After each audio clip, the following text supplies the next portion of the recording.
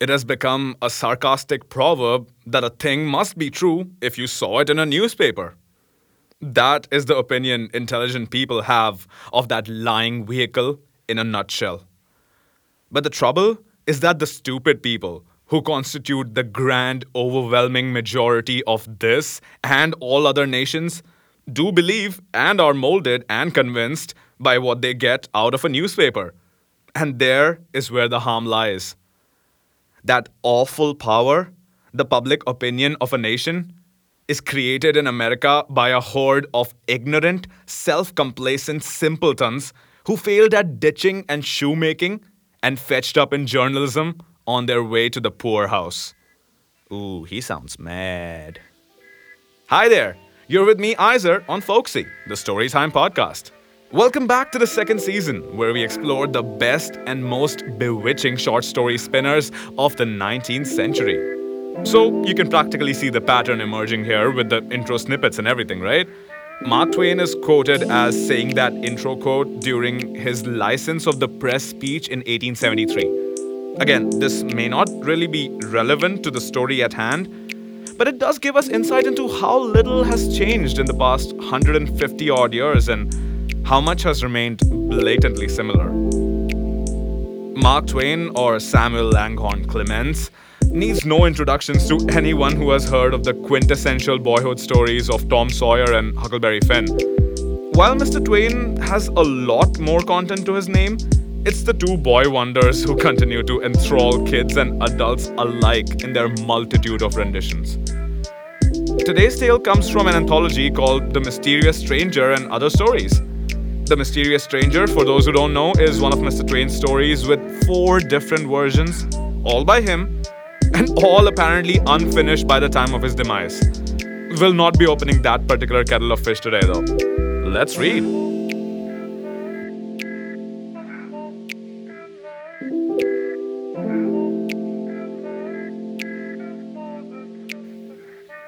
Hunting the Deceitful Turkey by Samuel Langhorne Clemens, aka Mark Twain.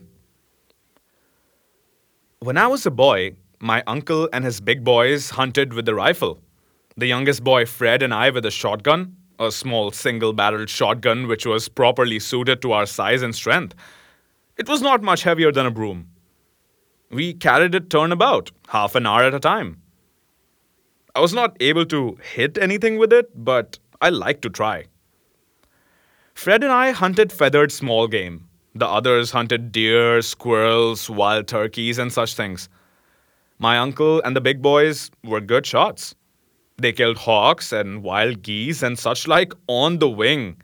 And they didn't wound or kill squirrels, they stunned them. When the dogs treed a squirrel, the squirrel would scamper aloft and run out on a limb and flatten himself along it, hoping to make himself invisible in that way. And not quite succeeding. You could see his wee little ears sticking up. You couldn't see his nose, but you knew where it was. Then the hunter, despising a rest for his rifle, stood up and took offhand aim at the limb and sent a bullet into it immediately under the squirrel's nose. And down tumbled the animal, unwounded but unconscious.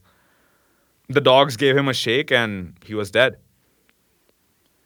Sometimes, when the distance was great and the wind not accurately allowed for, the bullet would hit the squirrel's head. The dogs could do as they pleased with that one. The hunter's pride was hurt and he wouldn't allow it to go into the game bag that way.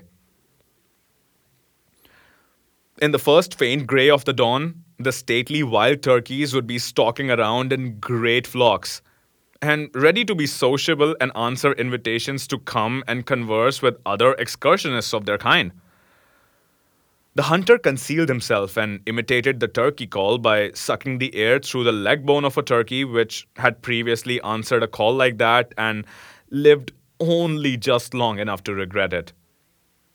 There is nothing that furnishes a perfect turkey call except for that bone.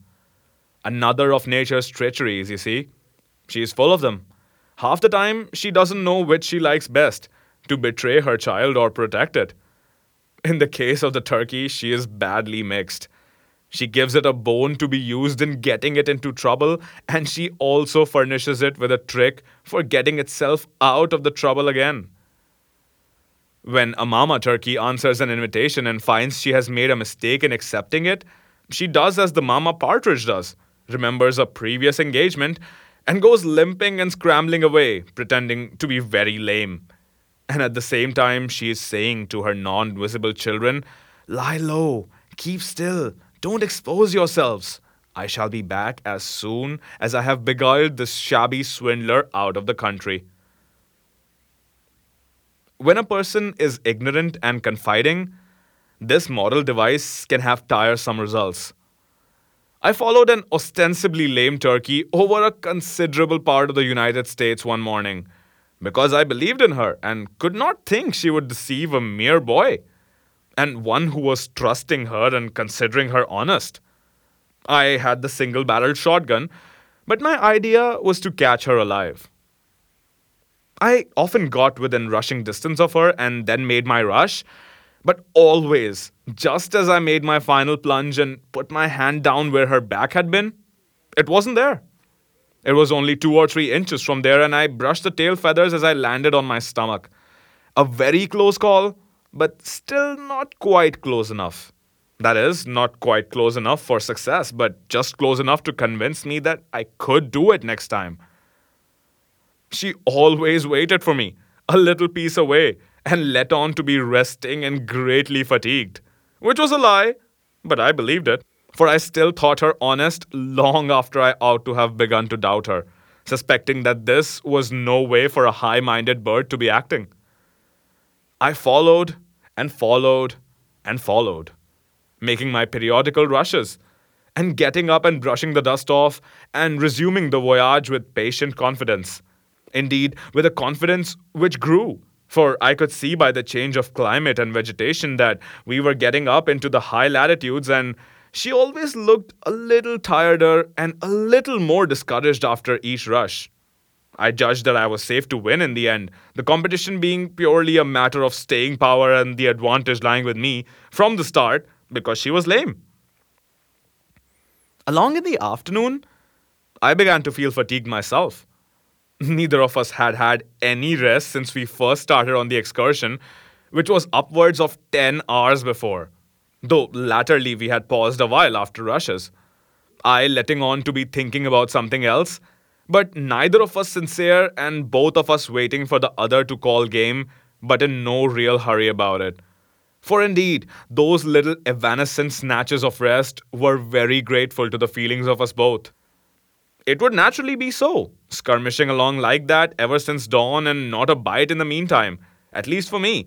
Though sometimes, as she lay on her side, fanning herself with a wing and praying for strength to get out of this difficulty, a grasshopper happened along whose time had come, and that was well for her, and fortunate, but I had nothing.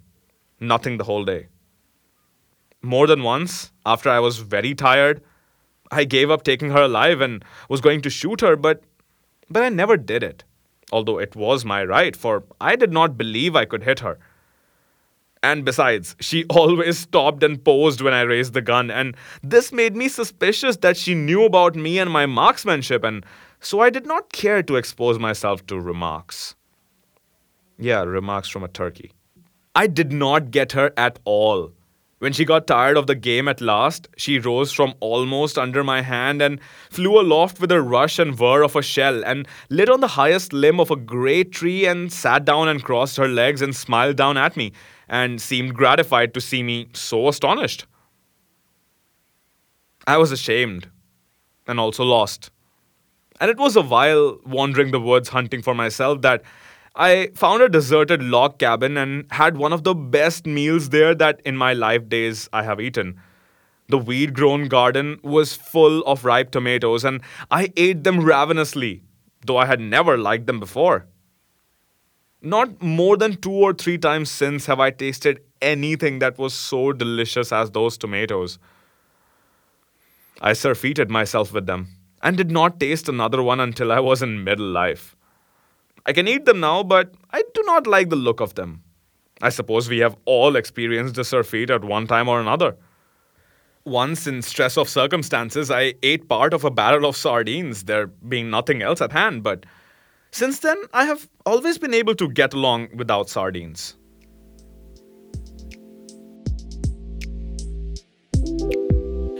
And that was today's tale. I gotta say, the story just drew me in like no other, and it didn't feel like it was going to end. And also, it may just have been that I didn't want it to end. Maybe I felt like it was lacking a central plot point, but there was a central plot point. It did adhere to its title. But it's just so unlike the stories of today that have this focus on purposeful action that sometimes just gets in the way of the natural feeling that we get from stories. Because even with fantasy, people like to feel like they can relate, right? And yeah, I guess in the speed of life that we have in this technological age of ours, it's more and more easy to relate to something that is fast paced. But that's mainly because life conditions us to think about memory in that way. Our lives are not really that full. We may choose to make them as full or make them as empty as possible. That we also may one day go and chase a turkey across a whole country for 10 hours. I feel like my thoughts got more and more confused as I tried to express them about the story, but never mind. What did you think about the story? Is there something you agree with me about, or was I totally off the mark? Also, how are you liking this new second season? Let's get a conversation going. As always, this text is available for you to read, review, and enjoy for free on Gutenberg.org. That's Gutenberg.org. I'll be back next week with A Brave New World or something in the ballpark. Till then, Eku Hualoha.